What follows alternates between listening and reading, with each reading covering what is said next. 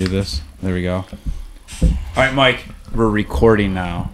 Okay. So, Cue music. I know you like when you don't like when I tell you. Don't tell you.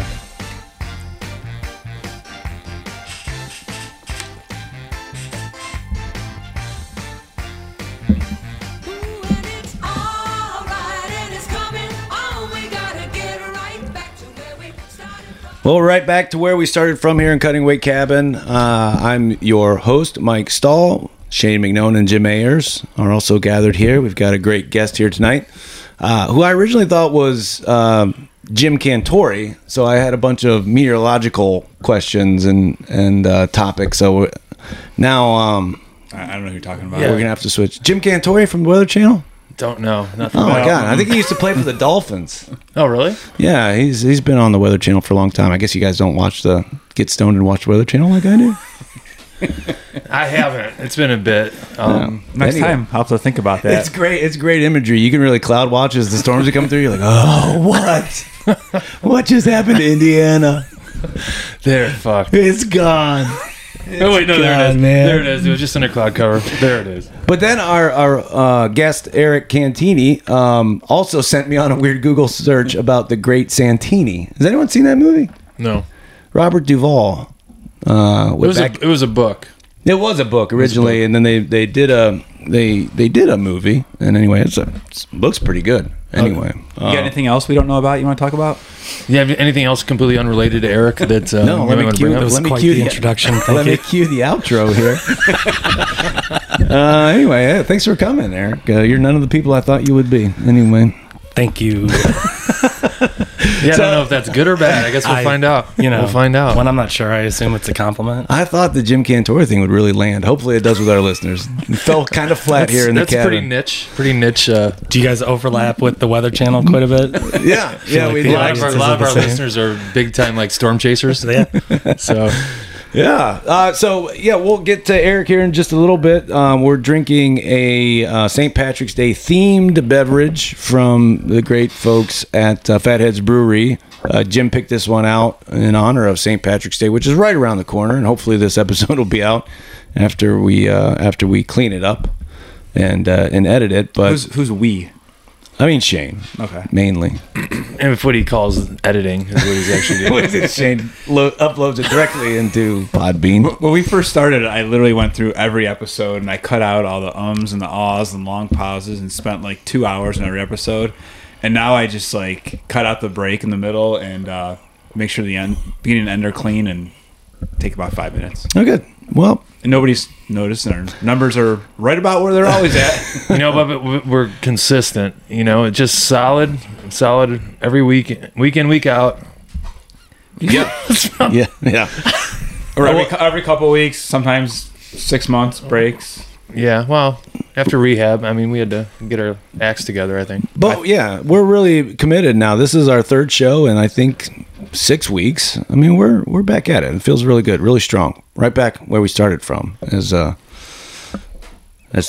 singer just said. Who is the artist on that? I don't know. I got it from the just given the like theme it was of like our something our about host. Mary soundtrack. It was written by Pierre Tubbs. I think it was performed by some young lady who is not him, but I don't know. I'll get to that.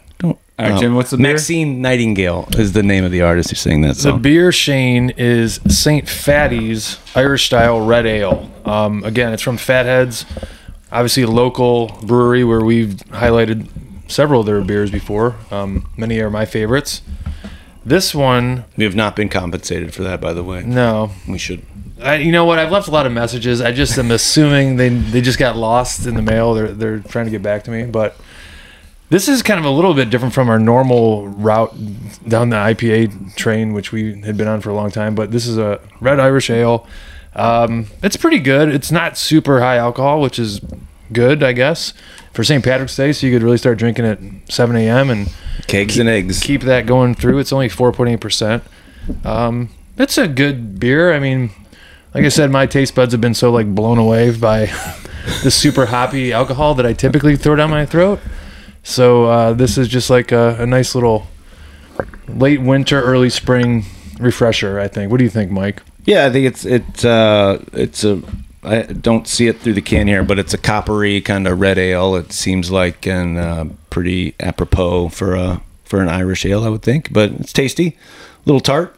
I like it. Yeah, like a red ale. I haven't had one in a while. Remember a Killian's red ale back in the day? Remember when we used to think that was straight from Ireland, like that you didn't get any. It was straight from Killian's. St. Louis. It was That- like Budweiser, I think, owned it. That was like craft beer back in the day. We didn't know any better. You had Red Dog or you had Killian's Irish Red. Those were like, if you were going to go in like a deep dive craft beer trip, that's what you're drinking. Red Dog and Irish ale remind me of you guys seen the news story about the leprechaun? No. Oh well, you got to see this too. Oh, you guys. If it wasn't on the Weather Channel, I probably missed it. Mike. Anyway, it's this news crew follows. We'll get to our guest here in a moment. This news crew finds themselves in let's just say a low income part of the city. Yeah. And the entire street or block, city block, believes that there is a leprechaun that's in the tree, and the news thought this was so interesting that they went down there with a full news crew to report on it, and like just there were people that had seen the leprechaun that did sketches of it, and those are hilarious. And then everybody's like, the one quote that comes to mind is like, "Everybody here see say the leprechaun say yeah," and everybody goes yeah. And I'm sure that the guy that went down there to report, I was like, I am gonna get fired for this. Did they ever get eyes on the leprechaun? No, I mean they're staring at like the camera crew guy like zooms in on the tree. There's clearly nothing there, and there's a man who has like a piece of corrugated steel pipe that he drilled a hole in, and is like, this is my magic flute, and this is how I summon the leprechaun. I mean, this is real. This happened. So I'll have to check that out. Yeah, Drug listeners. test some of those folks. Yeah, well, yeah. I mean, but yeah, that news crew that thought that was important enough to go down there really got an earful that what day. city was this in? I don't know. Just Don't know. any city USA? I think it was Dublin. Everybody see this leprechaun say yeah. Yeah. So this beer might make you see the leprechaun. I don't know. Anyway, let's get to our guest here, who's come to Cutting Weight Cabin all the way down here from beautiful Kirtland, Ohio. Originally hailing from the town by the lake, Euclid, Ohio. Is that correct? Right. That's right. That's two of us. We got an interesting bio. It was 5 bullet points. And was a just top five. A little Officially, bit, it was a top a little five. bit about our guest, Jim. If It's a little more if you've got specific that, than just 5 random bullet points. I don't know it. One of off- which I don't want to know that much about. yeah. Well, I would take this some advice. That's a little media trick when you run out of when you can't think of 5. Well, you almost want to start like right at number 5 and just work your way to the top. Yeah, I with think this. that's probably a good script for the show. Number coming in at numero 5. Well, we were talking a little bit before when we first got here, and so Eric, obviously, you grew up playing hockey. Oh yeah, yeah. Your kids play I couldn't hockey. remember what number 5 was. That's number 5. Okay. I don't know if these were in any order or not. They but- are okay. very specifically top 5. Yeah. So you grew up in Euclid playing hockey. Yeah. Kids of yours play hockey now. You're still involved with that. And you also still play in a men's hockey league, That's right. which is what I think Sundays in Menor, right? Yeah, Sunday nights usually starting around somewhere around 6 o'clock, 7 o'clock. How how would you compare that to say the NHL? Like how far are you from like a typical, just say like a reserve NHL player? I mean, I will tell you that if there's any sport I could ever be good at, I wish it would have been hockey. Like if I could pick my sport, it definitely. I mean, hockey's so much fun, and I just can't even imagine what it would be like to be really, really good at it. I bet you're closer to an NHL player than I am a PGA Tour player, if I had to guess. I've never seen Eric play hockey, but I would probably say that's an accurate statement. I mean, I'm closer to an NHL player than Jim is. Right? For sure. than any of us are. I happen to think though that the hockey players have to be some of the best athletes in professional sports for what they do, the volume of games they play, the length of the season, and you can talk all you want about, well, they're only like animals, the equator, and just mean, tough, fast, it just has to be one of the coolest sports, and it's my favorite sport to watch live. Oh my gosh, people don't understand because the television experience has always been bad, right? Like when we were kids, you couldn't even see the puck on the screen, and then they did like that blue line thing for a while, where the blue line like an asteroid or something like that. There was a puck as a meteor going across the ice, so that's always kind of ruined it for people. But if you go live, wow, like you understand how cool it is, how fast it is. Did you get to go out to, or did you try to get to the Monsters Penguins game outdoors here? No. I heard it was bad with the wet. It's hard to play outside. Ice conditions. It's always hard to play outside. I mean, it's got to be perfect. You got to be in like Toronto. You got to have really cold weather and no snow, no rain, no sun. Yeah. Even the teams down south, like the Florida Panthers and Carolina Hurricanes and stuff, like they have problems with their ice because it's hot outside. They're trying to keep the building cool. They're turning it over for a lot of different events, and like the players complain pretty consistently about like Nashville and Carolina and Florida and stuff like that. I don't know if your listeners care about these specifics, but like playing on warm ice is like running on the beach. It's really, really, really hard. So that just tells you like the NHL guys are going that much faster. If you saw them on a normal rink, they'd be 50% faster than they are on any ice that you see them on. So what's your when you play? Are you a defenseman with a scoring touch? I'm a defenseman. Yeah, okay. I do not have a scoring touch. Defender. I am a conservative defenseman. Yeah, I don't score a lot of goals. Yeah, it's not my thing. Quarterback and power play defense. This is an interesting part of playing in men's league, that there's like an evolution where 10 years ago when I started in 35 and over, I was the number 1 defenseman on my team. And now it's 13 years later, and I'm the number 4 defenseman on my team. And after this, you have to go play wing.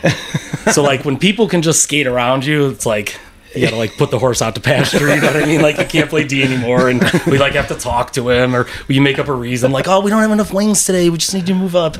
Everybody knows the truth. You lost a step, your game's over. So I'm, like, teetering. I'm right on the edge of... So getting demoted. The league you play in is 35 and over. Is there another one that would be like 50 and over? There is. There is. Yeah. We have 8 teams for 35 and over, and then we have 4 teams for 50 and over. Gordie Howe's in that league. So there's a bunch of dudes in their late 60s playing. I'm sure there's probably a 7-year-old in the league that. Yeah. Do you see? I mean, are guys going down with injuries like just from old age? And no. You really don't get hurt in hockey unless somebody hits you. Is there not really hitting? Is it a gentleman's league? Do you board people? Are there fights? Are you like, Dave, come on, man, not today. Well, like, not today. Well, that's what I'm saying. I'm like, look, dude, I'm not getting hurt. I do not want to be hurt tomorrow, right? Like, that's the number 1 goal. Right. Get out of here without an injury. But yeah, I mean, dudes will scrap a little bit, but it's like once or twice a year. Yeah. We play a lot of games that are just clean and everybody's just having fun. And nice. What's like do you have any like just a crazy story that you've seen from a men's hockey league where something went awry and then like shit just hit the fan? I mean, I used to play in this pickup at Shaker Heights at lunchtime, like 11 a.m. on a Thursday or whatever, and I saw 2 dudes fight there. That was fucking crazy. Like you go to there for lunch, and you come back to work, and you just got like a black eye and missing a tooth. I got like a half my coffee still in the car. I'm gonna finish it after the skate, and these guys are rolling around the ice, punching each other. Yeah, that was crazy. And then I still know those guys. Like I still see them around, and I'm like, are they friends now? Or not really? No, I kind of never got back. They're both the kind of people who probably don't have that many friends. I mean, real goons. Goons from way back. Yeah. Oh gosh. Yeah. And so do you guys have your own are these teams that stay together, you're the mentor Marauders or something, and you just keep recycling jerseys, or are you so our league, it's very elaborate in terms of how we put our teams together. We try to do everything we can to like promote parity. So we start each season by we rank the goalies, then we pull goalie names out of the hat, and so whoever gets the worst goalie gets the first pick. You know what I mean? Yeah. That's how we run our draft. Throughout the league, does everyone know like who the worst goalie is? Like, yeah. I mean, we don't talk about it. We don't tell him. Now, for example, Stan. Here's the thing. So I got the worst goalie this year. I got the first pick in the draft. we're going to the finals, and my goalie, in terms of numbers, was the best goalie in the league. So you never know. I mean, you never know. You probably had a decent defense then, The best. because you're on it. That's what I drafted. Yeah, there I you got go, the worst right? goalie, so I drafted the best defenseman. Makes Yeah. sense. I just imagine there's guys in that league, you know, they're forechecking, they're on sides, and the puck goes off sides, and they're like, fuck. Oh, constantly. Oh, yeah. Yeah, if you're busting your ass and, like, the guy you're skating with doesn't pass to you, you're like, okay, I'm not doing that again. You know what I mean? You're on your own, buddy. Good luck. I just, in the NHL, if they're taking plays off, you just don't see it. I mean, every one of those guys is giving it everything just to get a puck out of the corner, or and that's got to be like, you know, I know we're all wrestlers. Then there are times where the average spectator would just say, "What are they doing? Why doesn't he just stand up, or why doesn't he do whatever?" And that, you know, the puck's against the wall, and there's 4 guys all there just scrumming. That's got to. How bad are your thighs burning during that whole process? Your calves and everything. I mean, every muscle in your body is flexing. You're trying to get that puck out. Puck out. I mean, it's got to be a nightmare. Yeah, so, you know, you said it earlier, like the shifts are short. The thing that people don't understand when you haven't played hockey is that everything's a sprint. Yeah. You're on the ice for 40 seconds. The idea is to go as fast as you possibly can for 40 seconds because that's what the other 9 guys are doing, right? And if you don't, you just can't even keep up, you know? But, like, I can go to a corner with somebody, and if this dude's good, I can burn myself out in like 8 seconds. You know what I mean? If I'm like trying to like back and forth, and he's like doing all these moves and shit. And like if there's a whistle, I'm changing. That's it. That was enough. I'm good. Yep. D, let's go. We need one. So I guess I never realized that the shifts were that short durations. I thought like they'd play for like 10 minutes and then come out. I guess I just never realized. So like they're switching off. So that they've done quickly, studies on the NHL specifically where they show you that everything good happens in the first 40 seconds and everything bad happens after 40 seconds. So the longer you stay on the ice, you're just asking for trouble.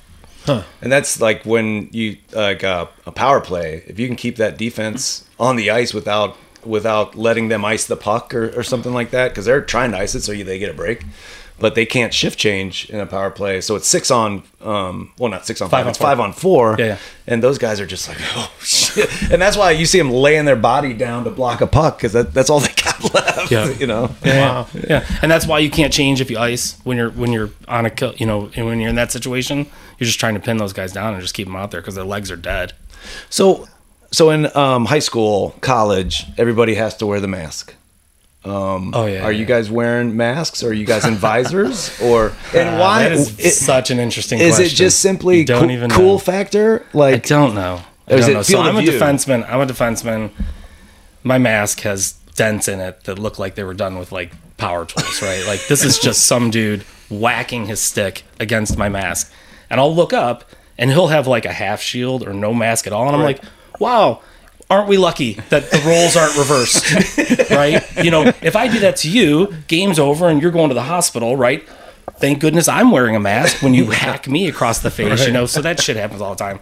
I, unfortunately, got tangled in front of the net this year. Stick got a third guy in the face. oh yeah. He had like some stitches in his mouth. Maybe like he had to get his tooth fixed or something like that. And now he's wearing a full shield. His wife dropped the hammer on that one. She said no more. I can believe it. Like, and then They think they're better. That's the real Yeah. answer. They think it makes them better to not have that mask and to look through. Sid Crosby finished the season with no like teeth in his top row, like nothing. Like There he was, took like- a puck right in the mouth, and It boom. just seems like a bad idea. Like if you could prevent it. Like is it that much of a pain in the ass to have a shield on? You don't even see it.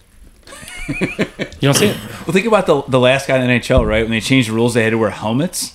And there was like the last guy, like in 1995, was still had no helmet on. Well, think about look at the goalie mask now, and look at what they used to wear, like the old Jason. Jason Yeah, style like Friday thing. the 13th, was just yeah, basically plastic pressed on your face. Yeah. Well, unbelievable what those guys would do. It's just insane. But I just absolutely love the sport. I could talk to you about it all day. Well, the one thing I brought up with you, Mike, earlier, and we knew Eric was coming on, and he's got a hockey background. Yeah. Now you said you've developed like basically a foolproof hockey gambling method. So I thought like you might want to run it through to Eric and just see, because he has a lot of hockey experience. I'm curious to see what you think of it, Mike's foolproof hockey gambling. I don't. I'm also a prolific gambler. So Good. Oh, thank God I you're have here. won many bet. Yeah, good. Many a bet. Well, so Many one bet. So if you're new to hockey handicapping, here's the basic deal. Every game you can bet the money line. Who's going to win. You can, and there's a ton of props too. But basically, your standard bet is you can bet the money line or you can bet the puck line, and the puck line is always 1.5 plus or minus. It's never two. But it's never again, three. what is the puck line? The puck line is the spread. It's the Okay. spread. So, if the Habs are playing the Jets, then it's probably Canadians plus 1.5 right now, and the Jets are minus 1.5. No matter what the records are, it's that, because the scores are always relatively low scoring. It's baseball scores, and then you can also bet the over or under. And that is typically 6.5 over under. Like Edmonton is playing the Sabres tonight. Edmonton scores a ton of goals. They also give up a ton of goals. So that I think their last few games have been 11-9 or something like that. It's insane. They have Connor McDavid, which is an absolute scoring animal. So I think just in a couple of different ways, if you think the game's going to go, there's just a lot of correlating bets that I think You you think it's can going to reason. score a lot, you go the over. If they're not going to score a lot, you go the under. Well, if you've got a big, Think about Can you say that again? what was that? What? I'll say it real slow. Thank you. No, but the correlating bet in the parlay is if you think there's going to be a lot of goals, but there's a heavy favorite, then I like the over and the favorite minus 1.5. That, and I've hit a lot of bets like that. I also think most of these handicaps are pretty even money.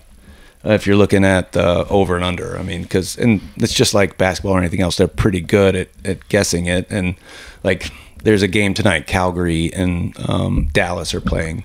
Not pretty good defensive teams, not great scoring teams. I think it's going to be a close game. So Hold on. I take What is it? I take the underdog. I take the Flames, who are on a 5-game losing skid. But I take the Flames on the road plus 1.5 and the under.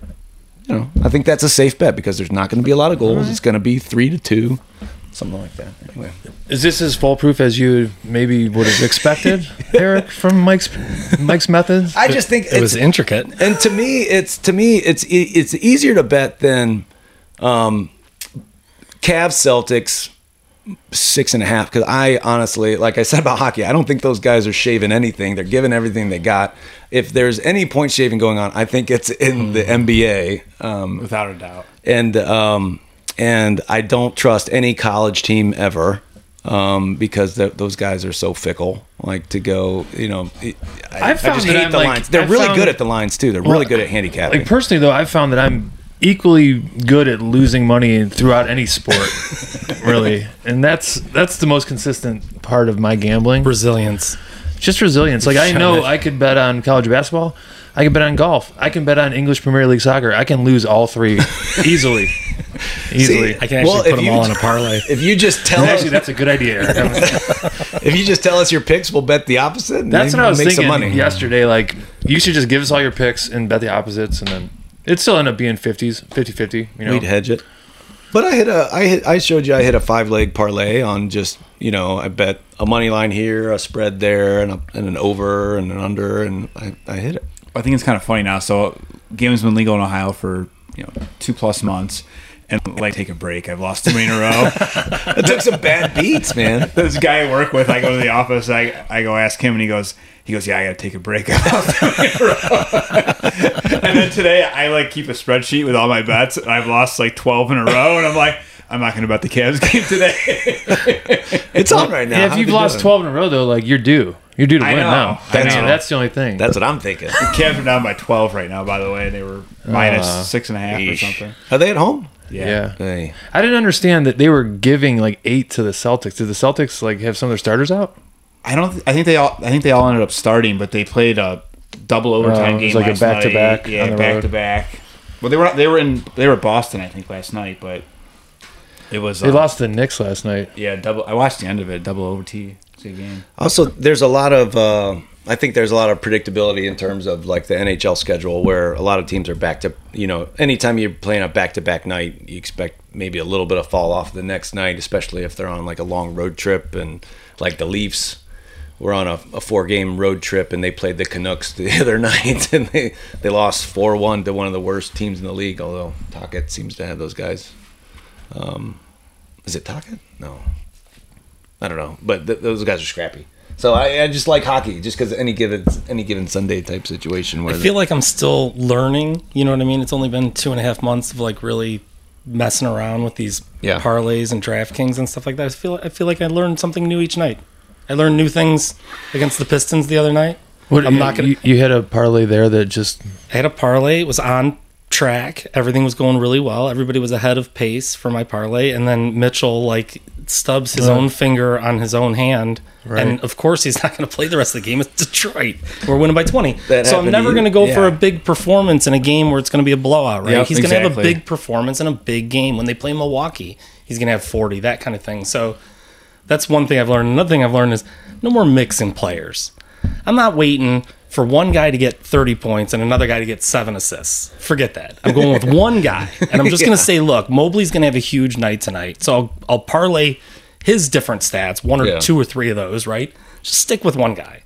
Yeah. There was, I think early on I did a couple like Garland, Mitchell, or Mitchell had to score over 30, Garland had to go over 20. But then you think about like, at the end of the day, if someone's going off, like there's not enough points to go around for everybody. Right. But then I see that like, you get some of those like 5-leg parlays and then you see that plus like 15,000 and like, I just got to put something on this, right? I mean, it would be dumb not to at least bet a couple bucks. Well, I wouldn't call it a bad beat, but before golf even started on Wednesday, I put $5 on Jordan Spieth to win, and he was plus 2,800, and I would have won $180, and he was leading halfway through Sunday and then missed like 4 putts. And, I was like, golf's hard to bet.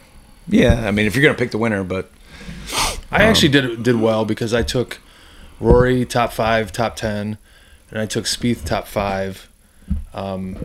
So that hit. MGM, I think, has some bets before the round. You can bet like how many birdies. They only have a few guys, but it'll be like, 4+ birdies. Will they make an eagle?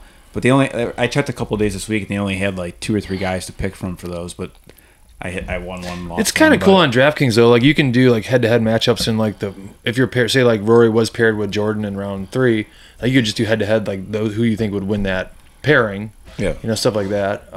Again, like there's so many different bets out there for any sport. Like probably the more you really studied the shit and started doing some analytical work on it, you could probably determine percentage-wise good bets. But never really been an analytical guy, and my betting's starting to show it. I don't think that's how my success in betting is going to come to fruition. I think I'm going to need a different approach. Something that requires a lot less time and a lot less information. Just maybe like put bets on a dartboard and throw a dart, and then that. I feel like sometimes that's my betting motto is you got to risk it to get the biscuit. There you go. All right, and look at you now, and look where it's got you. Look at me now. I feel like about to sell one of my cars. The other one's getting towed away right now. Yeah, we can get by with one car, right, Melissa? Where's your car? I mean, shit, we can walk to most places around here. Beat, baby. Where's your car? I don't know, but Edmonton's about to start. All right, we should probably get back to number 4 here. Yeah. Well, Eric did mention that he's. And I know, like I've known Eric for a couple years now. Our kids, we each have a son in the same grade, and that's kind of how I got to know him. But ever since day one when I met you, Eric, like you've been involved with coaching. Like I think the first experience probably like I might have been helping you out with the youth football and coaching that way. But you've coached youth football, you've coached hockey, you've coached softball, now you're coaching baseball, now you're also doing lacrosse. Like you're basically like the Bo Jackson of like youth sporting coaches. Like how you're not the first person to call me that. I mean, back to coaching youth sports, and probably you want to be around your own kids, I'm sure, to spend time. That's great, but like it takes up a ton of time. Yeah. How do you find the time? What motivates you to do it? Why do you do it? I'm fortunate to have a job where I have a lot of flexibility, so that's just nice, and I can kind of like have the time to coach. The real reason I'm coaching as much as I am is because I don't say no when people ask me to help. Honestly, and there it is. You'll never get it more serious. I should say no more often than I do, but it's okay. But I guess like here's would a you good one from lacrosse today. So as we were headed into lacrosse practice today, my one of my sons couldn't go. He's like, "Hey, do you want to take my stick into practice?" And then he looked at me. He goes, "Or do you not want them to know?" And I was like, "Yeah, we're gonna keep this a secret. They're never gonna see me with a lacrosse stick in my hand because that's like the whole dropping the curtain. We don't need that." Wait, what? Yeah, they're gonna be like, Cantini. "Wait a second, Yeah. we were listening to you." Now, do you think you would still like you have like a couple of your kids are in college, Yeah. and then you still have a couple that are in the middle school, high school. Do you think once they're into college, you would still continue trying to help coach youth athletics and stuff? Yeah, I see dudes doing that, and I think like I could end up on that kind of path. I would probably do either like real little kid hockey, like Oh, yeah. 8-10-year-old. That's fun, Right. and the benefit of not being a parent at that age is really good for the kids. So it's Yeah. hard to find like non-coach parents who will do that kind of thing, but the kids really benefit from that not being their dad Yeah. on the ice with them, So I would do that. But I really love coaching softball. Yeah. So I could see myself kind of at any level. I could go do softball. I like coaching girls better than coaching boys. Yeah, I mean, I've coached boys in different sports. Never had an experience coaching girls. I do have 2 girls, but my middle girl, she shows no interest in sports at all, so I don't think that'll ever be an option. My little 5-year-old, who knows? But what's the big difference that you Really see? interested in Christmas. Who, Jane? Janie. Yesterday she was wearing a ho ho ho sweater. She hasn't like given up the fact that we still got a while till we get back to it. But she's Right still around the holding on. She's holding on for dear life. But like, what would you say the difference is from coaching, like adolescent boys to adolescent girls and challenges either way, or why do you prefer girls more? So here's a phrase that a really great coach taught me or shared with me a long time ago. He said, boys only have fun when they play well, and girls only play well when they're having fun. And so when I think the most effective way to coach young female athletes is to create an environment that they really enjoy, right? Like we always have music playing. They always get to choose the music. You just try to make it fun. Right. And like, I've been on some, I've been in the dugout with another coach and like, some girls going into the outfield and I'm like, yeah, so I yelled at her because she showed up late for warm-ups. And they're like, that's great. So she's going to drop a fly ball. And then later in the game, she drops a fly ball and everybody looks at me and I'm like, yeah, that's totally me. Like, I have no idea why I did that. What do I care if you're on time for warm-ups? You know what I mean? Like, what am I doing? Right. That's the kind of thing that happens there. I think my favorite head coach of any female team has got to be Tom Hanks in A League of Their Own. Oh, he's the best. So good. Yeah. Oh, that's the absolute best. What a great movie. Jimmy Dugan. Yeah, Jimmy, if I paid you a little bit more money, could you be more disgusting? Well, I could certainly use the money.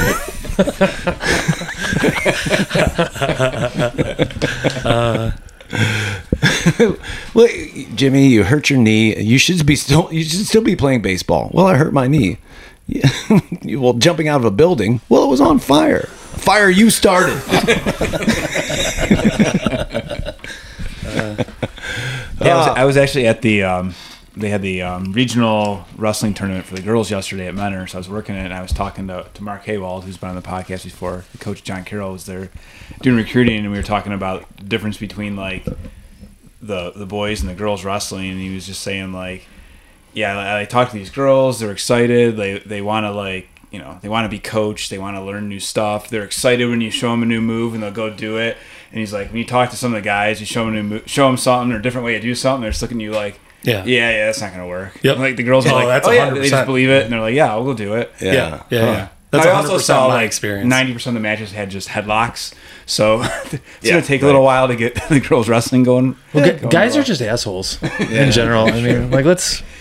Somebody told me last year at the girls' state tournament, it wasn't as big, but it was down in Columbus, some high school, and they're all warming up for the state tournament, and the Cupid Shuffle comes on.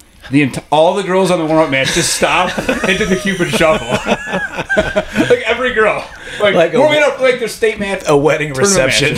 Yeah. That's not gonna happen at a Kai wrestling tournament. But they probably have so much more fun and like have so much of a better experience. Like Shane was talking today about maybe we were going to talk a little bit about the state wrestling tournament, just kind of our experiences with it, because the state wrestling tournament's this weekend. And I texted him back and like, so this podcast would be about like sadness and heartbreak. Is that what you're referring? Hey, at least you have something to talk about at the state wrestling tournament. But like, you know, for the guys, I think they put so much weight on it, and like I'm just wondering, like the girls, you know, the wrestling, like they're breaking out into like dances with 400 girls and during warm-ups before the biggest tournament of their high school career potentially, but they're probably able to maybe better kind of, you know, compartmentalize like the importance of what we're doing here, which in the grand scheme of things is not all that important, you know. So that would be interesting. I don't know if it necessarily points to them being like less competitive, or, you know, I know obviously they care, but it's not like they care less than the guys do. It's just a different kind of behavior, right? Yeah. Like, you know, the guys are over there, you know, in any sport, kind of like punching each other in the head and headbutting and, you know, banging on the wall and stuff. I'm like, that doesn't make any sense, right? Just like getting yourself angry and, you know, hyped up against this wall. But you see that kind of shit all the time. It's just kind of a different attitude. But I don't think it means that they, you know, having seen my daughter, you know, grow up as an athlete and like get really competitive when she got to high school, and she's in college now and she's really competitive now. Like, you know. Yeah, I guess I didn't mean like that they put less importance on the outcome and their desire to perform well, but just maybe they're smarter in the sense that like, I'm going to do the best I can. I'm going to have a lot of fun and I want to win a lot, but like at the end of the day, like it's, you know, it's not as big. It's just like Perspective. They just probably have better perspective. I mean, they're more mature, I'm sure, than. Oh God. I mean, I still probably have like the brain of a 13-year-old in general, like in a lot of the things I think, and like, so we never probably matured much past, you know, 14 or 15, whatever. So it just probably is a better, more healthy way to approach a sport, you know. I think 18, 28, 38, I haven't matured at all. And it shows every day when I'm sitting with the kids, and Melissa will come home and all the boys are sitting on the couch. The house is a mess. We're watching videos on YouTube, just one after the other. And she comes home and is like, Mike, the garbage isn't taken out. You didn't do anything. He said, you know, I start with the excuses like, oh, Melissa, give us a break. Let's finish this. We'll get it done. And Owen's like, yeah, Mom, we're doing this, that, the other. And Zane's like, yeah, give us a break. We're doing this. And Lincoln at the time was a toddler, just didn't know many words. And he just looks at Mom and goes, motorcycle. And all of us are like, yeah, motorcycle, yeah. And she's like, I hate all of you guys. Motorcycle. Nothing's changed. Nothing's changed at all. All right, what's our next on our list? Let's see. Eric also talked about obviously hailing from Euclid, and he did mention there's a beach there. Oh yeah. So I mean, from my perspective, Euclid has a lot of different little like beach clubs throughout the little coastal area there. So was that part of your whole like youth experiences, spending every single summer day like down at the beach and bonfires and the whole 9 yards? Yeah. So the truth is that one of the many cutting weight podcasts I've listened to was the Scott Runyon episode. Oh boy. Which was a lot of You were Ashtabula. that, so he was the one. It was a lot of Ashtabula, a lot. And so I thought to myself, I'm like, let's try to balance this out. Let's come back towards the city just a little bit and talk about kind of like what else was going on there. So yeah, I grew up by Beach Club. I was on this street with like all these little cottages. They were like summer homes for rich people originally, and now we lived in them. Right. And we had a beach club at the end of the street, and it was the bomb, man. It was the best place to grow up. So what's a typical, you're 16 years old, it's a Saturday night, the beach is there for the taking. What's a typical beach club Saturday night as a 16-year-old down in Euclid? Is it like Karate Kid made it out to be? Soccer, Are there and dirt bikes? and Johnny Lawrence and the dirt bike gang come down and kind of rough you up a little bit? I don't know that we had enough beach for all of that. You know what I mean? It takes up a good track of land to do It takes a good track of land to do all those things. The girls up here aren't quite Heidi's shoe material or Elizabeth's shoe. Yeah, sorry. So yeah, we summer, anytime the weather was nice, that was the easiest place to go. You know, we could get beers down there, and The cops kind of leave you alone? well, so if you knew what you were doing, like it was my street, so I kind of knew how things worked. My friends would never park on our street, right? They'd park in the park that was like 2 streets over, so there were no cars, you know, things like that. You never took bottles down to the beach. You always cleaned up your mess, that kind of thing. But the rookies would come down and the cops would show up, and what they would do, because cops hate running on sand, if you didn't know that. They hate running on sand. So what they do is... You could steal something and then get on the beach. what they can do now. So two guys would come from one direction with their flashlights off, and then two guys would come from the other direction with just flashlights, like it's a light show, right? Like not trying to be discreet at all. So the rookies would get up and run the other way, and then they'd literally run into two Euclid policemen who were like, okay, give us all the beer. Right. They'd go dump it out, or they'd throw it in the trunk. They used to throw it in the trunk of the police car all the time. That shit happened all the time. It's free beer. They didn't have to pay for free beer. Sometimes they'd make you dunk it out. empty pour it out yourself. Yeah, you'd have to stand there and empty all the beers out yourself. But yeah, we were just, me and my friends, we could hang out down there all the time. But there, like, there was kind of like a, from my perspective, at least from what I remember, like, where most of the beach clubs and stuff, there's a pretty good drop off, right? Like 50 feet probably. So is there just like stairs all the way down, and for each beach club had their own kind of set? Yeah. Did you guys ever have any like rival beach clubs that you used to rumble with? There wasn't a lot of beach club on beach club crime. There wasn't, you could go to most of them. There was one in town that was like notorious for you're going to get in trouble. You couldn't go to Utopia, right? Do you remember any of these, Shane? A little bit. I didn't live on the lake front. I was more inland. You were allowed to come down. Everybody was invited. I know where Utopia was. I remember somebody. Utopia you couldn't go. What was the deal with Utopia? What was their issue? There was just always somebody who would catch you. As soon as you went into their beach club, somebody would see you walking down and they'd call the cops. And now, were the beaches accessible enough where like you could just walk along the beach to the next beach club and next beach club? With some exceptions. Gotcha. Yeah, a handful of exceptions, but yeah, you could get pretty far. You get from my beach down to 204. Arcadia was always I've heard beautiful. Of that one. You could have fun and not get in trouble down there. We're talking about these in past tense. Do any of them exist anymore? Oh yeah, they're all still there. Okay. Yeah. My parents, I grew up on 220th. My parents loved living by the lake, so they moved to 200th Street. So they're in Utopia now. They went from Moss Point to Utopia. But yeah, Utopia is a kick-ass beach club now. As an adult, oh my God. They have kick-ass parties. Huge ox roast every summer. Bands all summer long. Nice. Like, yeah, it's a party down there for sure. We had one of, like, Volker's 60th birthday was at one of them. Oh, yeah, that's right. I don't remember which one was. Was there a swimming pool? I think so. That's Utopia. Okay. Utopia's got a huge house. Yeah. With like a big kitchen, like a big industrial kitchen. We had a really big party there for our college wrestling coach's 60th, and it was a good time. That was probably the only time I've really been to a Euclid Beach Club. I used to go to the Beach Club ballroom downtown. I don't know if that's the same. Is that considered? That's a little bit different. It's more like your high school gymnasium. That's the beach land. That's Beachland. Beachland. No, the Beachland ballroom's like the concert venue, but the Beach Club was a bar too, right? That was in the flats. Oh, that was in the flats. Yeah, that's okay. Yeah. The Beach Club. Definitely went there. Speaking of bars, so Eric, another thing that you'd mentioned in your extensive bio that you sent over was it was a top 5 list. The top 5 list. And we're working our way down to number 2, actually up to number 2.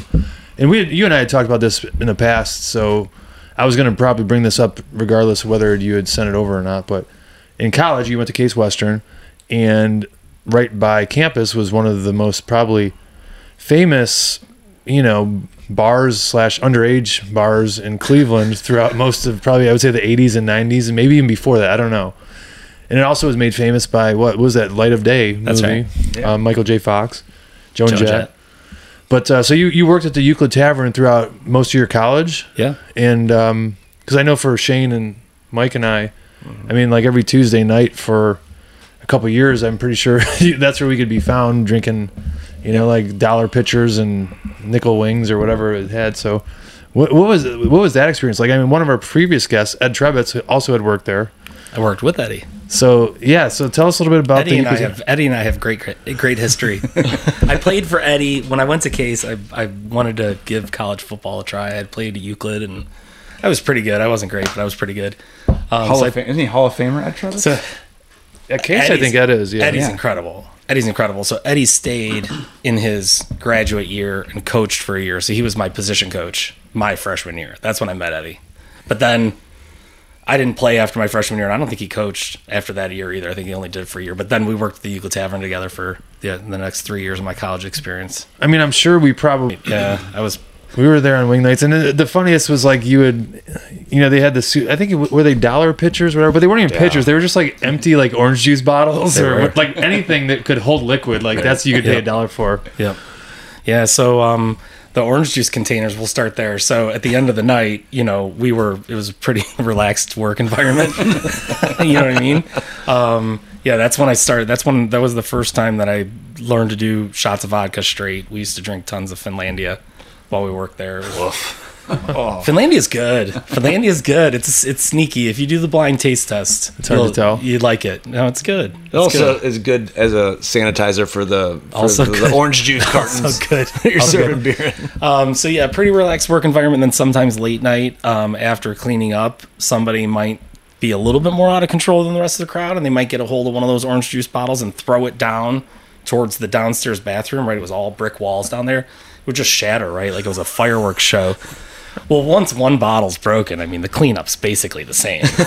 You know what I mean? Like, it's the same area that you have to sweep up. So then the bottles would just start flying, and our boss would be screaming at us because, you need those orange juice bottles. We didn't have pitchers. It was amazing how crowded those places that would get on Tuesday nights, like Back Bar or whatever. Gosh, and the amount of just sweat and just like human heat coming off that place. Yeah. It was crazy. Yeah. So I started there in the kitchen, worked for, really fun people. It was a really great crowd I was working with. And the beginning of my sophomore year of college, I went to my boss and I was like, when do I get to bartend? He was like, oh, as soon as you're 21. I was like, oh my God. That's next Tuesday. So I went back to my fraternity and I told everybody, I'm like, hey, it's my 21st birthday party next Tuesday at the Euclid Tavern, right? Like, and I'm like 19 at the time. So we had like a huge bash. It was like an amazing 21st birthday party, and I got to start bartending next week. They just went on the honor system whether you were 21. Oh yeah, nobody was checking my ID. Who owned that bar? What was their name? There were a collection of guys at the end that owned it together. They didn't have like a great ending. Gotcha. When the bar closed, it was closing forever, and there was like some legal trouble, and it wasn't a great ending.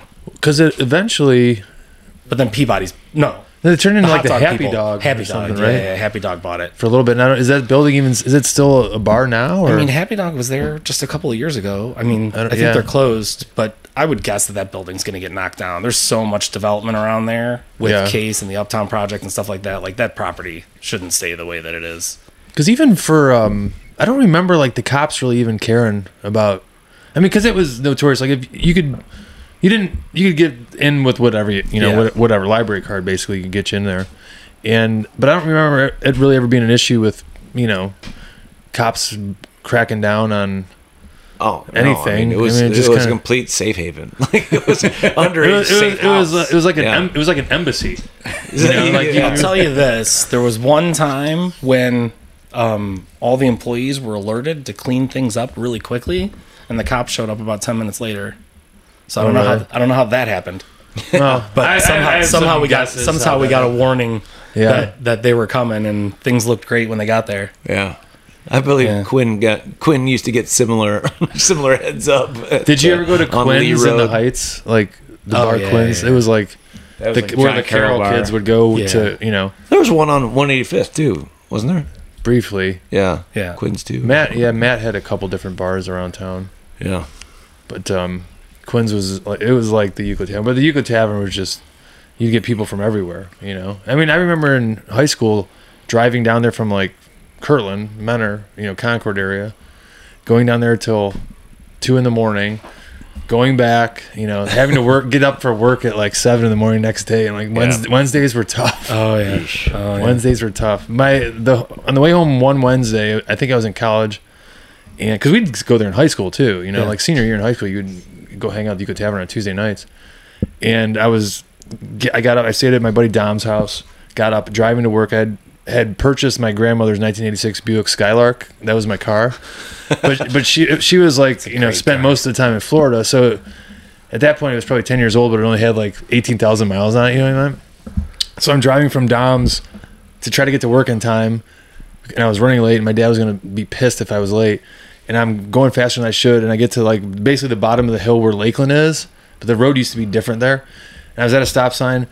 I'm waiting for another car to pass, and then before I get a chance to go, like this black smoke just started billowing out of the whole car, like the whole engine block cracked, and I'm already late, and then I gotta like go into like someone's house because I didn't have a cell phone, and like call my dad. He's like, "Where the hell are you?" And like, Grandma's car's like basically on fire right now, and the bottom of Kirtland Hill. Can you come get me? And we had it towed, and they're like, "You should just basically scrap this thing." I drove a 1985 navy blue Celebrity station wagon all through high school. But that's probably a good time though. With like you cart a bunch of your buddies around. Oh yeah, well, yeah. It was the shaggin' wagon or whatever it was. It had the rear facing seats in the back. You know, wow. You could look out the back. Yeah, the way back. Yeah. You're giving off like a family vibe to the chicks. Yeah, hey. just real responsible. Yeah. But I can remember the first thing Finally I did. a good guy. We bought it for like $600, and it had a Spider-Man hood ornament that I took out. I put it on the front of the hood, and then the very first thing I could do, I got to upgrade the speakers in this thing. I got to put a system in there. Not brakes, not brake lines, not an oil change. Don't save money for gas. Let's get the Pioneer radio in here with a detachable face so that I can really cruise the street. What was your first car that you could remember, Eric? I was always we didn't have a lot of money. I was always sharing with my parents, so like whatever they had, that's the car I would use at night. I will say that in high school, my girlfriend, who's now my wife, she was driving a Volare. What's a Volare? I don't even know. Oh no! It's one of the best Albanian cars you'll ever. It's a Plymouth. Plymouth Volare. There's a song. I'm not familiar with that. Volare? Yeah. Oh yeah. I know that old like crooner kind of Sinatra song. Yeah. I didn't know That's the car. I never heard of that. I'll have to look that up. It's not great. But like she dislocated her elbow one year, so like for a whole year I just drove the Volare. She couldn't drive. What color was it? Gray. Okay. Gray, matte gray? gray. Yes, that's coming back though. Primer gray. At this particular time in history, it was not popular. Oh my god, it was a good car. Speaking of history, I don't know if you want to speak of it too. I did happen to be lucky enough over Christmas, I think, to get a glimpse of your senior picture because we were kind of going back in the way back. Could you explain like your outfit choice and your hairstyle choice at that point? Like for the listeners that don't see this, Eric's like he's gone clean, bald, similar to like Shane kind of dabbles back and forth from a little bit of hair to not, but Shane's hanging on. But this picture that I saw was it was something. It was like something to behold. And if you could just kind of walk us through. Did you start losing it back then, or was it? No, I had hair in high school. Yeah, was it? Yeah. Was it the? Did you clean the cube? Was it combed over? It was very spiky. It was like it was very spiky. It was like Zach Morris, but spiky. Okay. Was it all natural color, or were there like highlights in there too? No, come on. I couldn't tell. I mean, that was my color. That was my color. I was blonde. It was when I saw the picture. It was so much to take in at one point. Like I still had so many questions. I was born with red hair. And then it went away. It changed to blonde when I was like 3, thank God. And then I had no offense to the gingers, but that wouldn't have been a good look for me. So the blonde hair was good. It didn't. None of my kids got red hair. So maybe I'm not a redhead. I don't know how that works. That is weird. But in high school, I see that picture and I'm like, my sister was only a few years older than me, and she was around. And then I have another older sister who was around, and obviously my mom. And I had a girlfriend, and nobody intervened. You let this happen. I was going to get my senior picture taken. What did they just like left me off on my own? You know what I mean? And like I remember specifically somebody said like don't touch your face. Like whatever they tell you to do in these pictures, don't get caught touching your face. And then I did it. There's one of those. There's like a tree. I'm like leaning against a tree while I'm touching my face. Well, it was like the turtleneck. The one it was like a mock turtleneck with like one of those V-neck like It was a cardigan. It was like I guess it was a cardigan. Yeah. I'm trying to but then I think you had like the gold chain over top the turtleneck. Then there was a gold chain. Oh wow! Here's what's crazy. I never wore a gold chain. Ever. And I never do. I don't wear jewelry. I don't even wear a watch. And why? So I have a gold chain on in my senior picture. It's so odd. It's so strange. Hashtag blessed. I'm like, how does nobody intervene on my behalf and just be like, hey man, don't do that. But so when you got the senior pictures back and you saw them, like, were you like, this is what I was going for and I nailed it, or like I made a mistake here? I mean, the whole thing, I don't like having my picture taken, so the whole thing was probably just a horrible experience. I'm sure I didn't like those from the beginning. So yeah, Jim sees it now because my kids have like their home screen on their phone is my picture from high school. So I see it constantly around the house. That's amazing. And like Eric's one son, Lucci, who I know the best just because he's Howie's age, he's a character. I mean, I don't think there's any doubt about that. So it doesn't surprise me at all that he would find ways to, send little digs Dad's way. Yeah. Which he's pretty good at. His most recent, we have the same color phone and a very similar case. So I put like the Apple sticker on the back of mine just so I would know it was mine. So then he did that, and then he changed his home screen to match my home screen. So I mean, our phones are like indiscernible unless you try to unlock it. That's his new thing. That's a good kid, right there. Yeah, That would be bad for me. I mean, I need to like wipe my memory clean every day. I think sometimes there's some stuff. Picked up Jim's phone. Why is your browser history always empty? Just no reason for new knowledge. That's Daddy, all. Daddy, are they hurting that girl? Well, some girls like that. The senior picture to reel it back in, I remember, I don't know if you guys saw it, but I ended up in like a field of wheat. Like blowing back and forth, and I'm just with both hands in my pockets. I don't know if I was going for like a sojourner look. I've never farmed. Right. Because you grew up around so much wheat. Yeah, right. I don't know what we were going for there, but yeah, I did that one. I took a picture with my like 13-year-old wiener dog. Don't know why. I remember mine, like my mom found this lady, like all of our friends were going to these other places in Menor that were like reputable, like where the girls would all go just because like it was more expensive, but like they did like professional type pictures.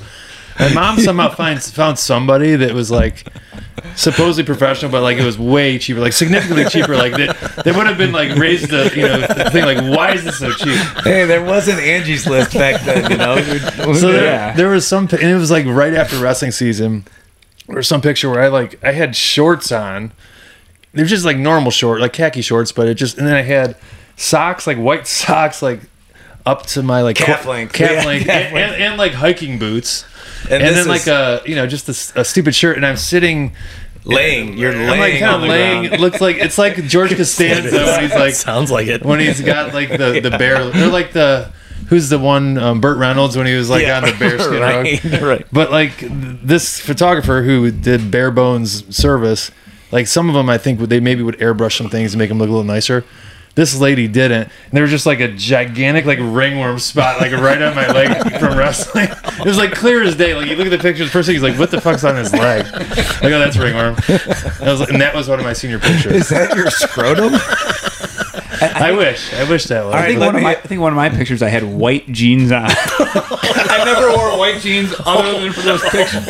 Oh my God. With like a green and red like striped shirt like sideways, and I'm pretty sure I was leaning on a ladder. It's like an old wooden step ladder. Yeah. No, like I think it might have even been a white ladder. Like it did not. It's sort of like a disco Freddy Krueger. Yeah, but like you bought those white pants for the picture, I'm sure right? my mom bought those white I pants. guarantee for the you, I picture. bought my entire outfit for that picture. There's no way I own those clothes. Right. I never dressed like that. Yeah, I bet I never wore those white jeans ever again. Yeah, for sure. Especially after Labor Day. Of course. I was I at know that rule. a friend of mine took me to a country club here in town, and after we finished our round, another guy I knew came walking in, dressed head to toe in all white, and I was like, "Oh my God, is this what you do on the weekends? Like, this is your other life? You have white pants and a white belt?" Yeah. I don't know how you pull that off. He did not. Yeah, dude. You have to you be may Puff not. Daddy to pull that off. Or one of the backup dancers for what's her name at the Super Bowl? Rihanna. Yeah. Riri. Right. Yeah. I saw a good video where they take out her music and it's like Muppet music and it matches like perfectly. Did you see that, Eric? Yeah. Well, I saw an Oompa Loompa one. The Charlie and the Chocolate Factory. Yeah. Yeah, that would work too. Those are pretty good. It was a disappointing halftime show, I thought, in general. I was just worried for her safety. I mean, she's in her pregnant. second trimester. She's 75 yards up in the air. I was Yeah. concerned. Safe. I was kind of hoping she was going to bring some people out with her. I like that I vibe. think that's a better way to set up it when it's just kind of like a compilation of huge stars. I mean, it's probably like Dr. the Dre, biggest Eminem. stage. Oh, that was a great show. That was a great show, right? Not They even brought- my they had, like 5 scene, but guys. that was great. Yeah. Yeah. She should have brought some people out. I She's got agree. a bunch of good collaborations. Yep. Well, speaking of people being pregnant, isn't Eric's last number yeah. here on the list? Yeah, the number one thing He's very that good at- he was good at was making babies. That was the number one obviously, thing I like, know things about. he I mean, you've done well at it. You've done well. been I've crushed successful. I've crushed it. Are you just saying like batting percentage wise, like one shot, one kill, or is it? I'm saying, is there a like, position that you'd like to recommend? Or I think that Anybody struggling out there? I think that some people, unfortunately, like struggle to get pregnant, and I feel for those people and that kind of thing. And I think some people have like a rabbit-like relationship, and you don't know until you find out, right? Yeah. So we really only thought about the first kid, and then the other ones just kept rolling in. yeah, They were really rolling in. And then when we got to the fourth one, I remember because we specifically talked about we were going to wait. We're like, well, 3's good. Maybe we'll have 4, but whatever we're going to do, we're going to wait like a year. And like a week later, my wife calls me at my office. And this was back when we like worked in offices, and she's on speakerphone, and she's like, I think I might be pregnant. And I was like, honestly, like today has been such a crazy day. Like if you're calling to fuck with me, like today is not the day to do it. And over my loudspeaker in my office, she goes, I'm not fucking with you. I picked up the phone real quick. I was like, oh, come on, baby. We were going to do this anyways. We knew we were going to have 4. It's going to be fine. Come on. It's just how we planned it. It's just how we planned it. What's the final tally for the canteen? 4. Four kids. Four Yeah, kids. That's a lot. So 2 at Ohio State, right? And then 2 at Ohio 2 at State. Kirtland still. Yep. Yep. I went 2 for 2 on getting kids into Ohio State. And you said you had older daughters, and then you have a. I have a son who's a junior at Ohio State, a daughter who's a freshman, Okay. and then 2 other boys. Oh, It's a lot, man. It's a young man's game. It That's is all a I can young say man's is there was no better birth control for Melissa and I than having 3 boys in a row, and that was it. And she actually wanted to keep trying, and for a girl to be the last one, and then you and we talked about it, you just can't risk having a 4th boy. We can't take that chance. Yeah, the gains do not outweigh the risks. Right. Right. And your odds don't get better. It's still 50-50. It's still a coin flip. It's a coin flip. At the dinner table today, one of the kids got out their airsoft gun, cocked it back, and shot a pellet within 6 inches of Melissa's head right across the dinner table. She's like, what the hell? Yeah, I feel bad for her. She's outnumbered and Oh, yeah. outmanned for Yeah, sure. so many ways. We did get a female German Shepherd, though, so they can commiserate together. Do you want a female Bernese Mountain Dog? Because I'm giving that away right now. And poor Lauren, she's she's in college now, but she kind of balances things out and provides a little bit of sanity and normalcy. But she's much older than the other kids, so Melissa's just hating life right now. Hating life. Well, how about this morning? I woke up, Vanessa, a terrible bout of vertigo. Like she gets this maybe 2 or 3 times a year where she'll wake up one morning and like can't get out of bed. She's drinking. Well, it's when she's not drinking that it happens. So, I kind of was making sure the kids get it on their way, and I can take Jane to daycare.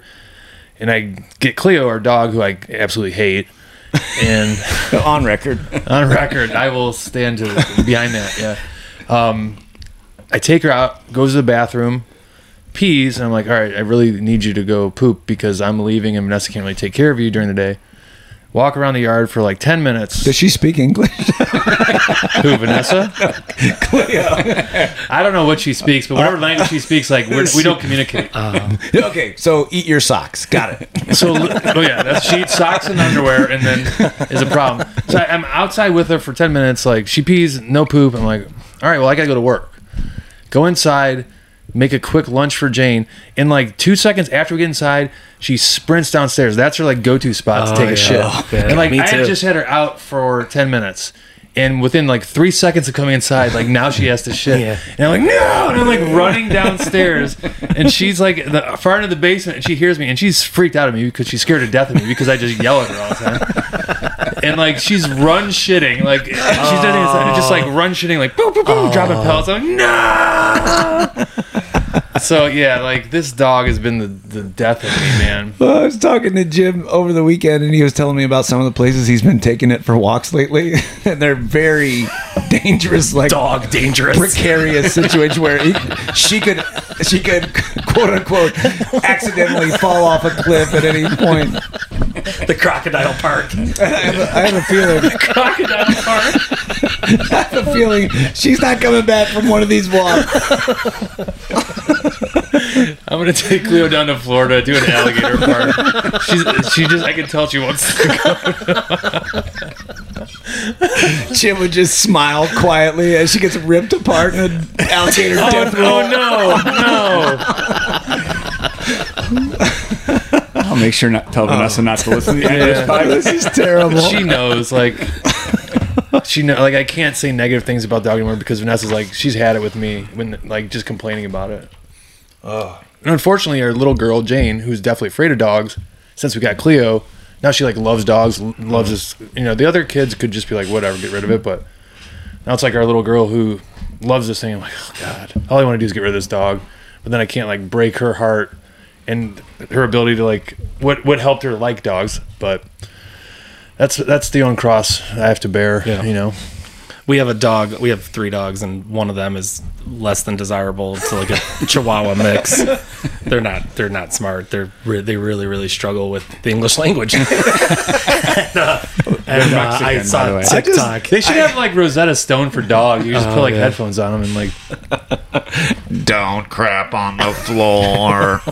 It sounds like "Don't crap on the floor."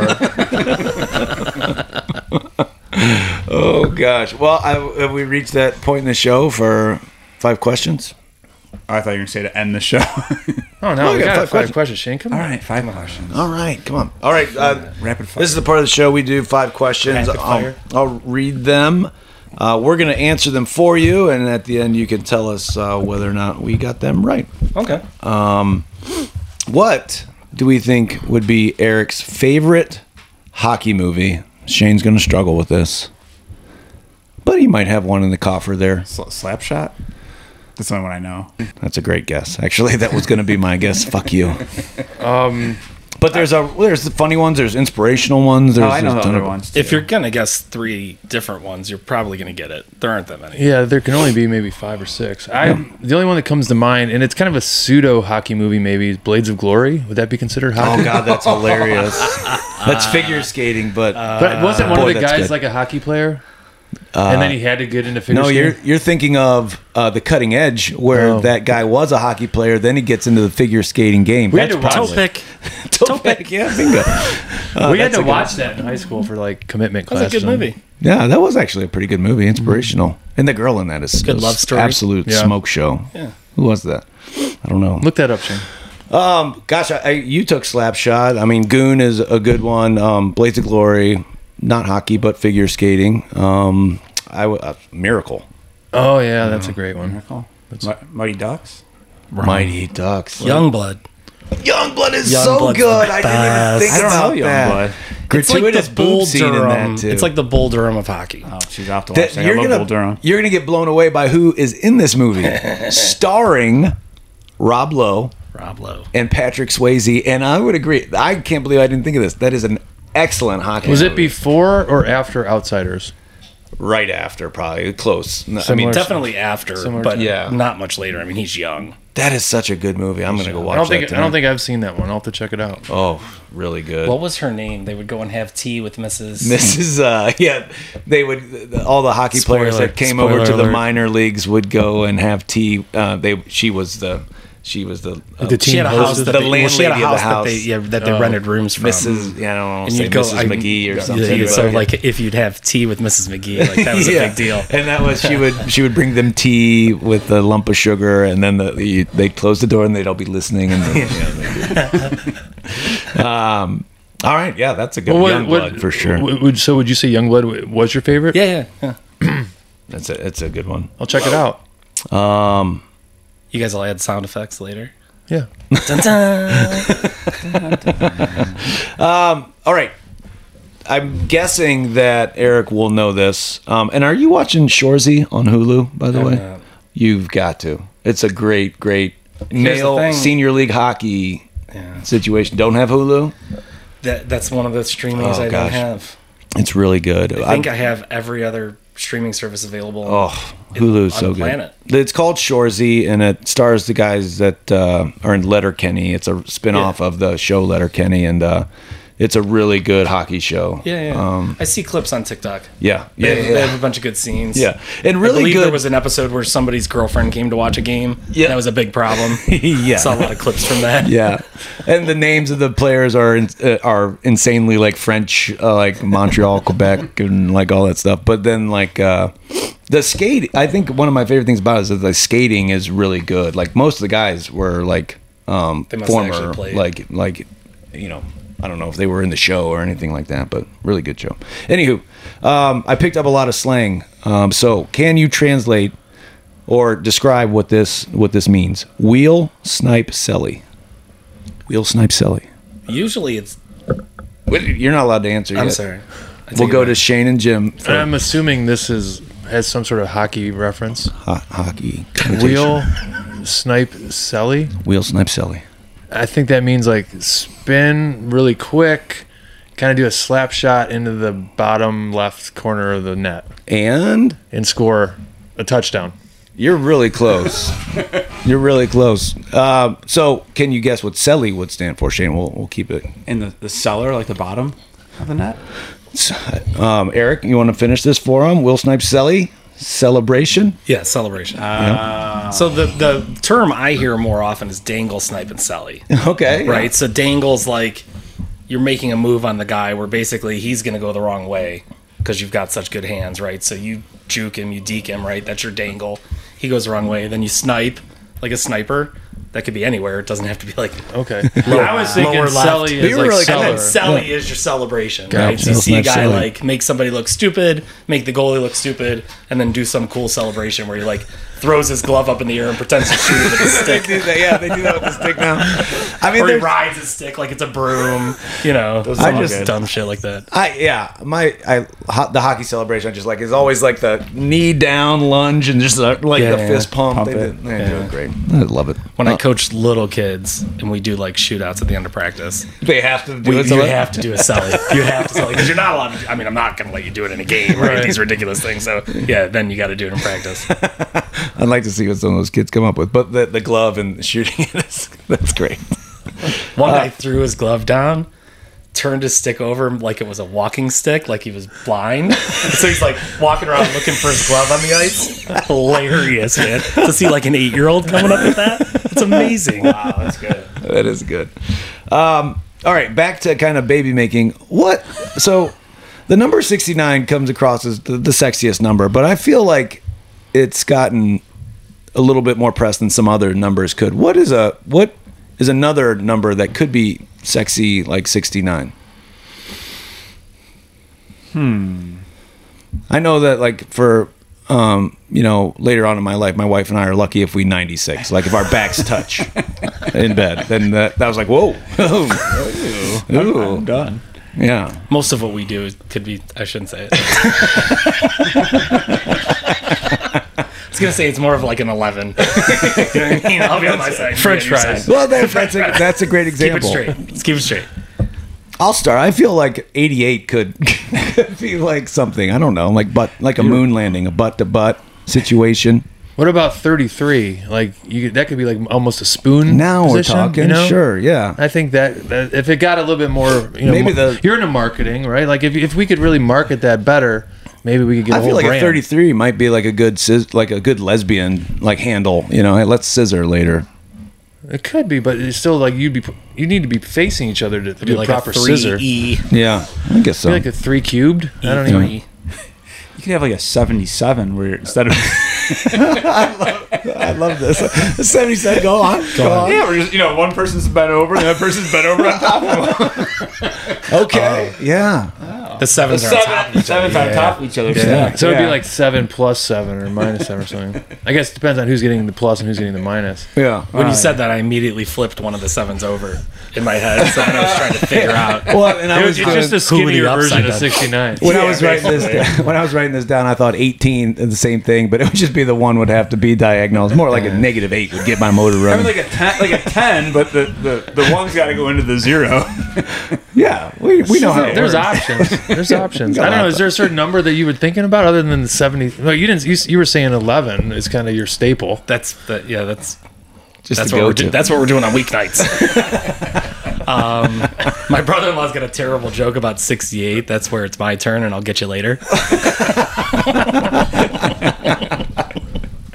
Wow, I'm glad we came up with that one. That was good.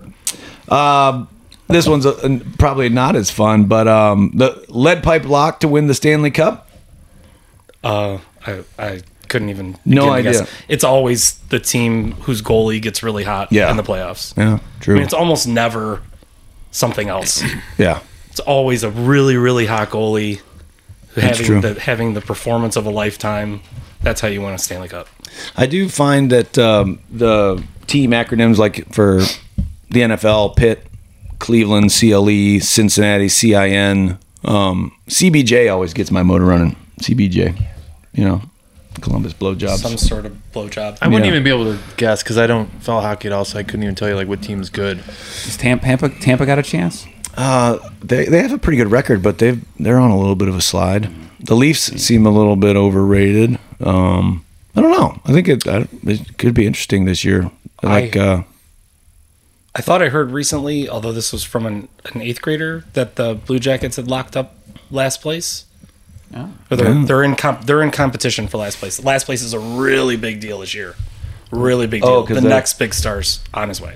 yeah, okay, Yeah. like the Oh, next really? Connor McDavid. The next Connor McDavid, the next Sid Crosby is in this draft. Everybody wants the first pick. Huh. Yeah. Don't screw it up. Don't screw it up, Columbus. All right. There's a couple. Shorzy is good for this because Shorzy's there's a few that come to mind, like the submarine. You're gonna go high on a guy, he goes low and takes your legs out. The knee to knee is an all-time cheap shot in hockey. That's a big no-no. Slashing the old wheel and slash where you get a guy right across the thighs. The old stick to the upper row teeth. What's the dirtiest move in hockey? So I don't know if it's the dirtiest move, but it's definitely the douchiest move. Let's and I will call you a douche if you do this. It's like where something happens and you're the guy that it happens to is behind the play, and so while he's catching up to the play, he takes somebody out from behind like slew foots. You know what I mean? Both stick against the back of both feet, and you just fall backwards, like getting shot in the back of the head or something like that. That's super douchey. That's what happened to Patrick Swayze. You just hit the plot line of Youngblood. The old slew foot. teaser. Yeah, Teaser. Wow. Yeah, that one. If you do that, I'm like, douche. But Come people on, are doing that. I thought that was just No, what's the guy's extremely name? rare. Rasky. Extremely rare, but I mean, they're not doing any of the other things you said. I mean, is that illegal? Like, you'll get kicked out of the game for that, or at least penalty box? You get a penalty. You get a penalty. Is there anything you could? And he What feels would you shame. have to do in hockey to actually just get ejected from the game? Like a real game, Yeah. like high school or college or something like Yeah. that. Any fight, Okay. any punch. And what about the NHL? I mean, they obviously fight there, but is there anything you can do in the NHL to just get you're gone? It's launching now. You're not allowed to launch to the head. Before, if a guy was coming cross ice and you were going to check him, everything was free game, but they've cleaned it up recently where, guys were literally jumping off their skates in the air, putting shoulders into guys' Gotcha. domes. Just But more stuff with game this. misconduct. Yeah, now Is they that what they cleaned call that it? up. Yeah. The worst injury in hockey is the penalty's boarding, but that means that the guy's in the worst ways, 3 feet from the boards, and you're coming full speed, and you're not making a play for the puck. You're just putting that guy into the boards that happen to be 3 feet away. His head's going to hit the boards. His head's going to hit the corner of the boards. Those are the worst hits. That's when people get really hurt. So that's a big penalty. Usually it's 2 and a 10 or something like that. You're gonna miss a bunch of hockey. Yeah. When you do that.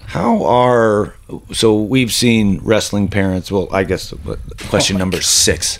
Wrestling parents you've football parents, wrestling parents, you've seen dance parents, you've seen cross country parents, and they're all just the worst kind of human beings. I'm kidding, they're not. But hockey parents, I've seen like some internet like brawls in the stands with hockey parents. Yeah. They're not messing around. Moms, yeah. hockey moms. Would you Yeah. put a hockey mom would kick the shit out of a soccer mom, right? I would assume so. Yeah. I would assume so. No. Apples to apples. You know what I mean? Pound for pound. Yeah. Hockey mom's going to beat up a soccer mom, I would think. I think so too. Hockey parents are really out of control, but the thing is that they're behind the glass and nobody on the ice can hear anything they're saying. Yeah. There's stuff in the stands that's between the people in the stands. You literally can't hear any of that when you're on the ice. Right. We can barely hear the coaches, so they're going crazy, but it doesn't change anything in hockey. Man. Well, what a great show, Eric. Thanks for coming out. Yeah, thanks for joining us tonight. Hope you enjoyed it and had fun hanging out with us. I don't know how your listeners would do this, but if you could somehow indicate that this episode was better than Scott Runyon's episode, that would mean a lot to me. That's episode I'll put 31. I'll put it right in the notes. Thank you. Yeah, Thank better you. than, I'll write that down. Better Make sure than, that you put that on the Facebook and Twitter feeds too, Shane, just so we can at least keep track. I mean, there's no doubt in my mind it's going to just blow that out of the water. Yeah, I would say Think so. But You're not just saying that. Come on. no, Stop. this is some of the stuff that embarrassing. that we've covered tonight is, new and earth-shattering stuff. All right, Mike. Thanks, guys. You gonna play us out? Yeah, this is all grade A stuff. Yeah, let me get down to my damn song. You guys always catch me off guard. Well, Here. you can just this is where Shane's editing comes Clean in. it up, Shane.